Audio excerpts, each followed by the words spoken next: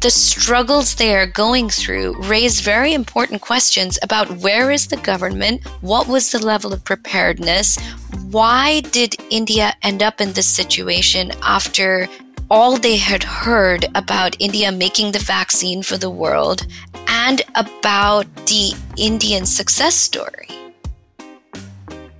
This is Real Fiction. I'm Lori Messing-McGarry. You are listening to this program on WERA 96.7 FM in Arlington, Virginia.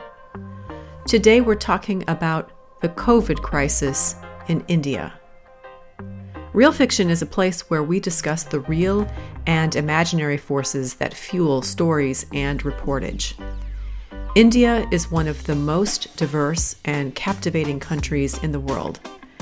Even an ardent follower of news and information would struggle to sort through the real and fiction published by Indian and global media outlets. We do know that Indian scientists were at the forefront of the COVID vaccine development. In fact, the world's largest pharmaceutical companies are in India. What are we to make of this paradox?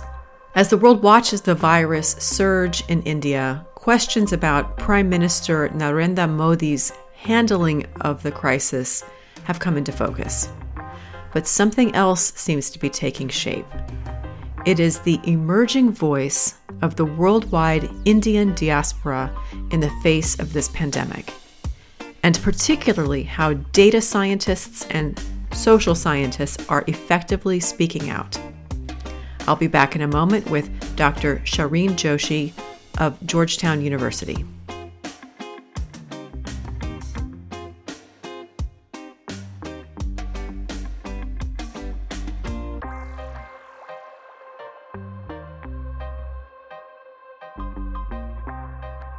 My guest today is Dr. Shareen Joshi. She is Associate Professor at the Edmund A. Walsh School of Foreign Service at Georgetown University in Washington, D.C. Dr. Joshi has a strong interest in studying the effectiveness of poverty alleviation programs and policies. She is also an associate editor of the Journal of South Asian Development. Professor Joshi has also served as a consultant for the World Bank, the United Nations, and the Government of India. Here to help us navigate some challenging questions about the COVID crisis in India and the media landscape is Shareen Joshi. Professor Joshi, welcome to Real Fiction. Thank you. Very nice to be here today. Professor Joshi, as I prepared for our conversation, the reported statistics in India indicate approximately 20 million COVID cases with 2.6 million just in the past week. And I know you have been closely monitoring events in India. In fact, I read a tweet that you posted. It had something like this to say. It said, "You may want to look away, but we must watch." And it is difficult to watch this crisis unfold. But what is your impression of how the numbers of COVID cases are being tracked in India and their accuracy? And what do you see as some of the core challenges? Well, thank you so much for your question and for inviting me. You're absolutely right. The numbers are horrific. I'm watching from afar. I'm watching in despair and sadness, trying to struggle my way through the numbers of this pandemic, and it's heartbreaking. The numbers are big, and even at their biggest, they're an undercount. The real caseload, the real death rate is likely many times higher than what is being formally reported by the government of India. Informal estimates suggest somewhere between 4 and 10 times higher. Now, the reasons for the undercount are complicated. Firstly, even in the best of times, India doesn't count deaths well. Only about 80% of deaths are recorded.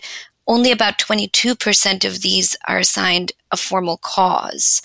We scholars rely on population surveys. Those have become increasingly unreliable, and they don't have cause of death modules.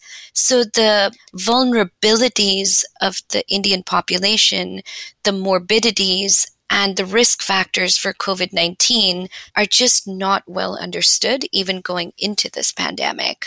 Secondly, the medical system is overwhelmed. So even that's obviously a very big factor. They can't even keep up with knowing the number of frontline workers who are infected. So that's a second problem. Third problem, testing is not widespread. So if a death occurs in a patient with comorbidities, even within the medical system where it's recorded, it may not count as a COVID death. So with these three factors, set aside politics, and which obviously plays a role also, and you can see the scale of the undercounting is pretty severe. I confess I did read that there was potential for undercount, but I did not consider that the scale might be that significant. Now, as I read COVID reports from India, much is focused, at least what the counts that I have read, focused on India's capital in Delhi. Now, as you consider the full picture of India, how is the country handling relief efforts in cities versus rural areas? Well, the impression I'm getting from my field teams and contacts in smaller towns and even villages of India, the narrative is very much that people are on their own. The healthcare system in these places is woefully inadequate at dealing with these kinds of numbers. It's been inadequate for a long time. India only spends 1% of its GDP on health. I think it's gone up beyond 1% recently, but still it's lower than neighboring Bangladesh. So in a pandemic, stretched resources are stretched even thinner.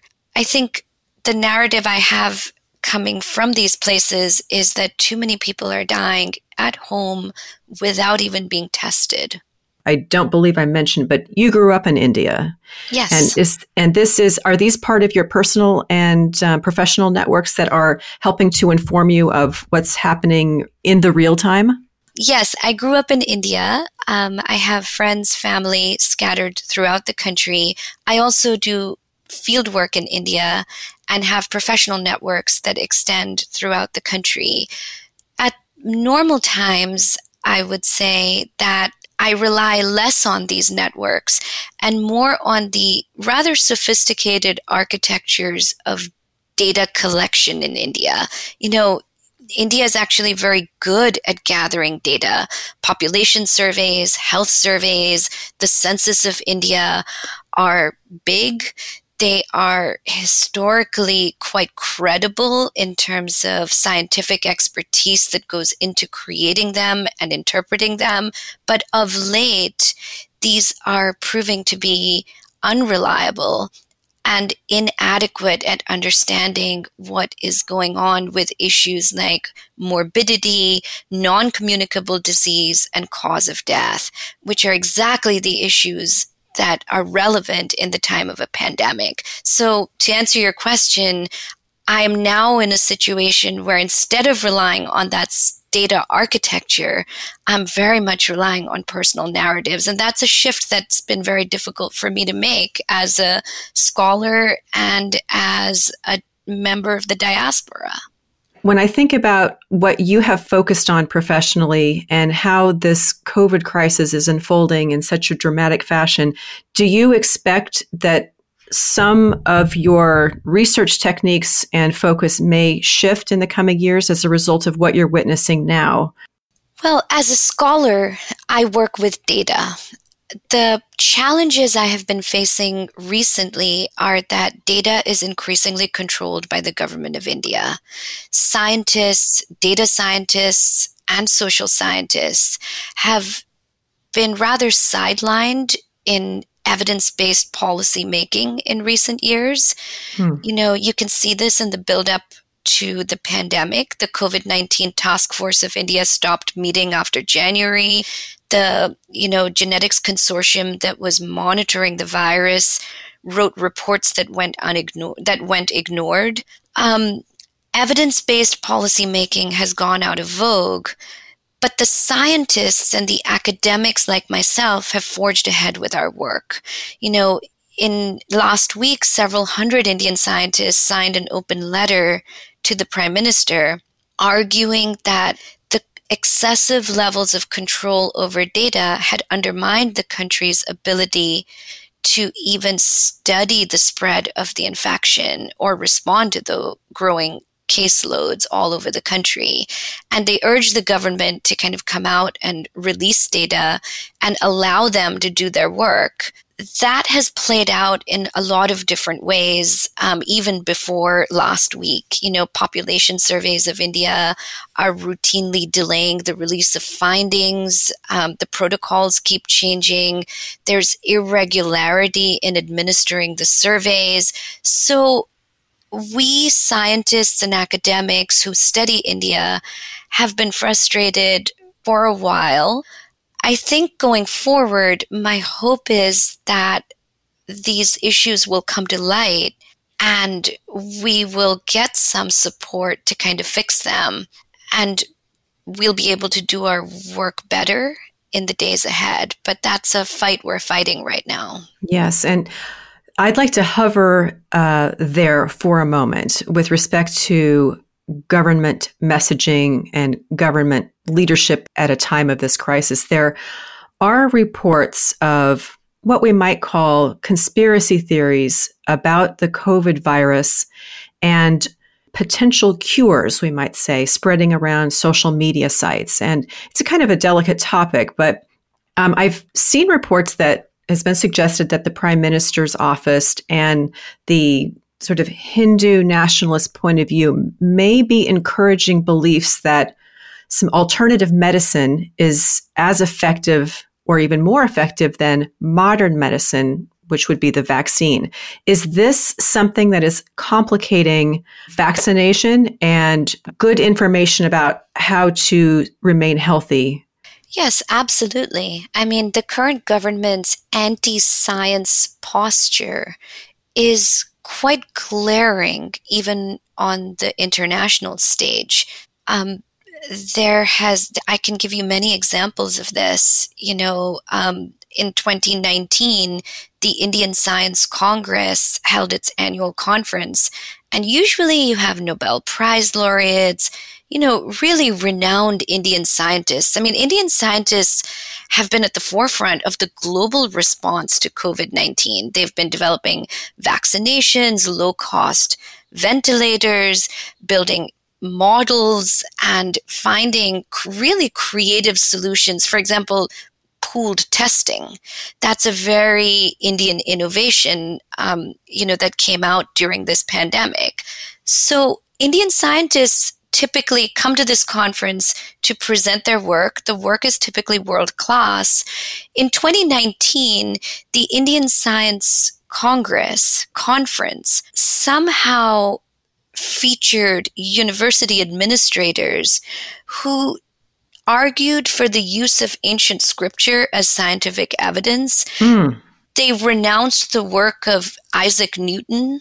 They even proposed renaming gravitational waves to Narendra Modi waves. I mean, this is real, right? So given the anti-science climate in the country preceding this pandemic, it shouldn't surprise us that you have religious ideologues touting everything ranging from yoga to Ayurvedic medicine as a cure for COVID-19. It should not come as a surprise that they're skeptical of vaccines. In some sense, we've seen this happen in the United States as well, that there are pockets of belief that are anti-science, and during the pandemic, at that moment, these really surface in a very big way. It's happened here, and it's definitely happening in India as well. This leads me to a question that I've often wondered when it comes to a country like India. If there's an agency or a source of information, a media source, the high number of official languages complicate information consistency. Now, I've read that there are 16 or 22 official languages in India. Can you shed a little light about how information is conveyed across the span of languages that are spoken across the country? Yes, absolutely. India is diverse. It's diverse in so many different ways. Language is something you've highlighted here. Yes, beyond the official languages, there are hundreds of regional dialects. And really, Laurie, there are hundreds of ways of life in India, right? There are many Indias, and it's an amazing place. It's one of the most demographically, economically, socially, and politically diverse and vibrant places in the world. So you're right. That diversity is complicated when it comes to information dissemination. Indians consume media from many different sources in many different languages. Television and WhatsApp messaging has become dominant of late. Print media is less important just because it requires literacy, right? Whereas television and WhatsApp messaging can go visual and viral very fast. So there are typically highly localized markets of information in India. And in the past, historically, India has done a phenomenal job of curbing illnesses like polio, leprosy, HIV. India gained half a year of life expectancy every year after independence through strong, public health campaigns. So it can be done. I think, the pluralism of India has not held it back from getting people to change behaviors and mindsets in the interests of their health in the past. I think what we really need to do is go back to those success stories and really harness what we learned from them, which is it takes strong leadership. With 80% of the country supporting the ruling party in some form or another. It might be that they haven't won elections everywhere, but research from Pew Research polling has showed us that Prime Minister Modi is personally popular. It may have changed in the pandemic, but if he stood up and messaged on vaccines, on masks, on social distancing, and on the science of the pandemic, it would get translated into every language. It would go viral in every form of social media, and people would listen. I think India's a dense country. Information travels fast. It goes between English, Hindi, and regional languages quickly when the message is popular and it needs to be heard. This is amazing insight. And as I think about what you just said, I think about Indians in the diaspora and how they view the prime minister, the government, and what kind of information they're seeking. And it's probably an impossible question to ask of you, but do you have a sense of what kind of information is being monitored on WhatsApp and Twitter or in print media? Is it safety within a city? Might have to do with critical supply availability?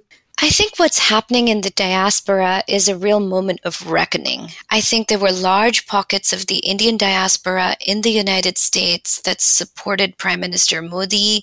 They were quite mesmerized by the images of standing up for Hinduism and Indian culture on the international stage. The narratives about India's growing clout in the world resonated with them.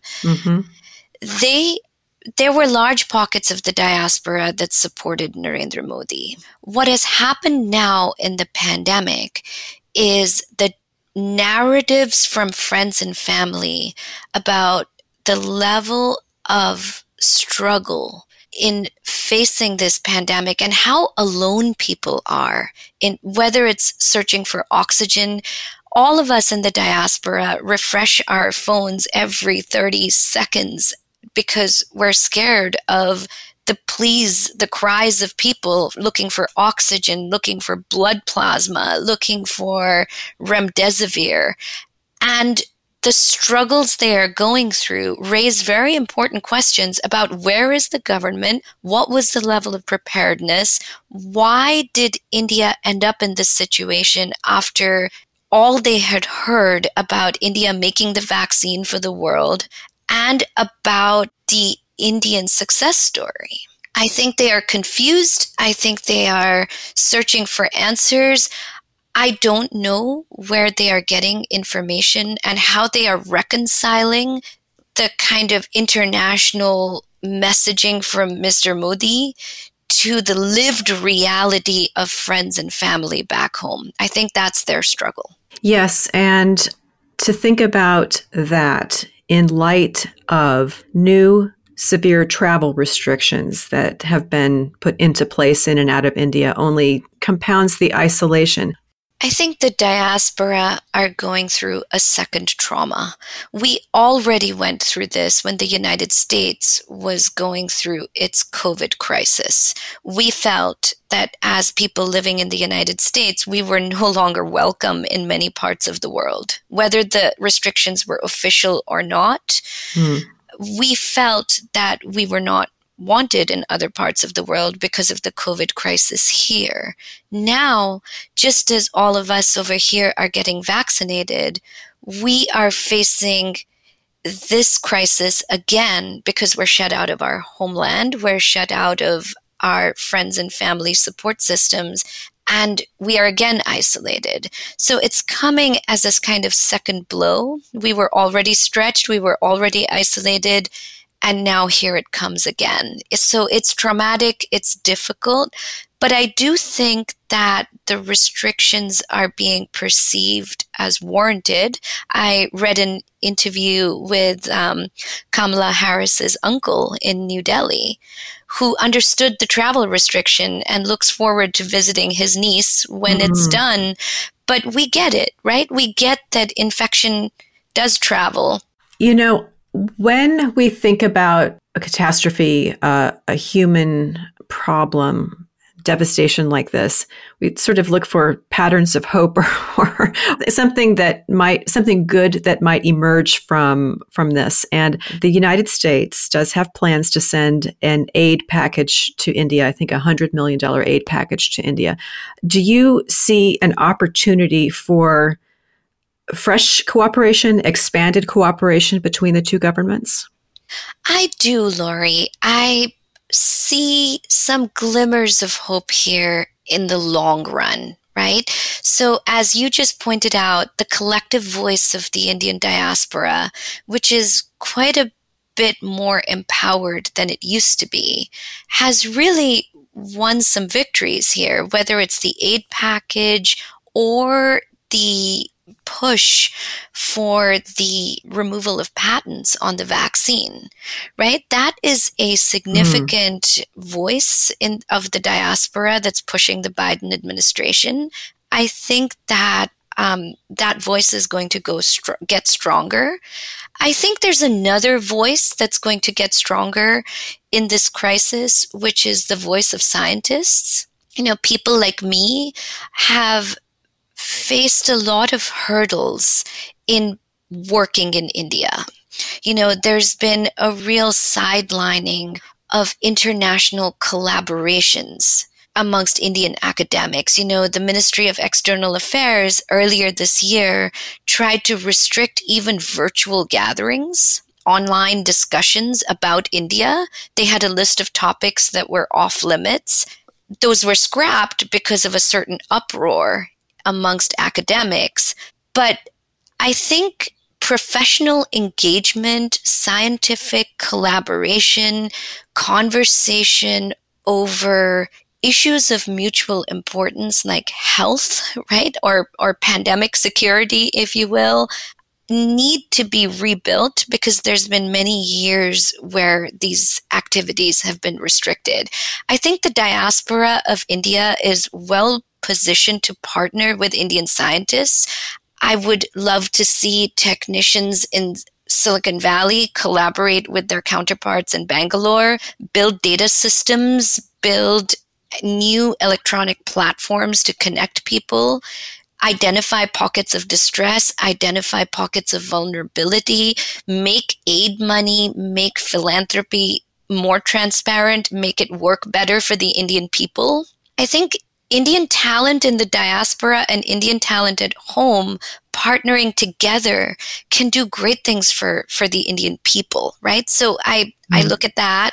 I think there's a lot of discussion about foreign aid, but the value of these diasporic networks, the value of those Indian scientists developing vaccines, developing ventilators, developing, testing technologies, the value of those resources is many times higher. And if we could harness it better, which I think we will, so much is possible, not just for India, but also the United States and the world. There is no question that we will all be relying upon scientists, data scientists, to reflect on this in the coming years. And I certainly hope that you're right, that this leads to a greater collaboration. I want to remind listeners that my guest today is Professor Shireen Joshi. She is a professor at Georgetown University in the Edmund A. Walsh School of Foreign Service. And just a final question, Professor. Everyone's watching India, and we will continue to watch what's unfolding. Do you have any observations about best practices when consuming news from India? I think the best practices of consuming news from India are largely the same as the best practices that we use over here or anywhere.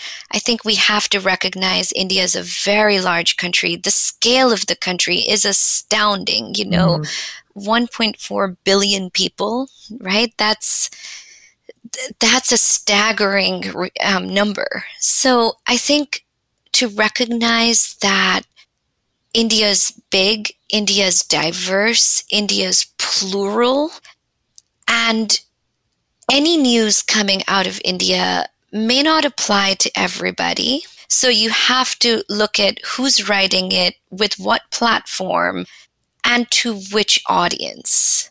Who are they speaking to? And what I tend to do is I like to hear all voices, whether it's pro-government, anti-government, science, anti-science. I like to kind of read broadly and then try to, to situate each voice, each piece of information on where it is in the mosaic. So collectively, that tells you something. Each piece of information on its own is by definition partial. Professor Joshi, I can't thank you enough for joining Real Fiction today. Thank you. Thank you for having me.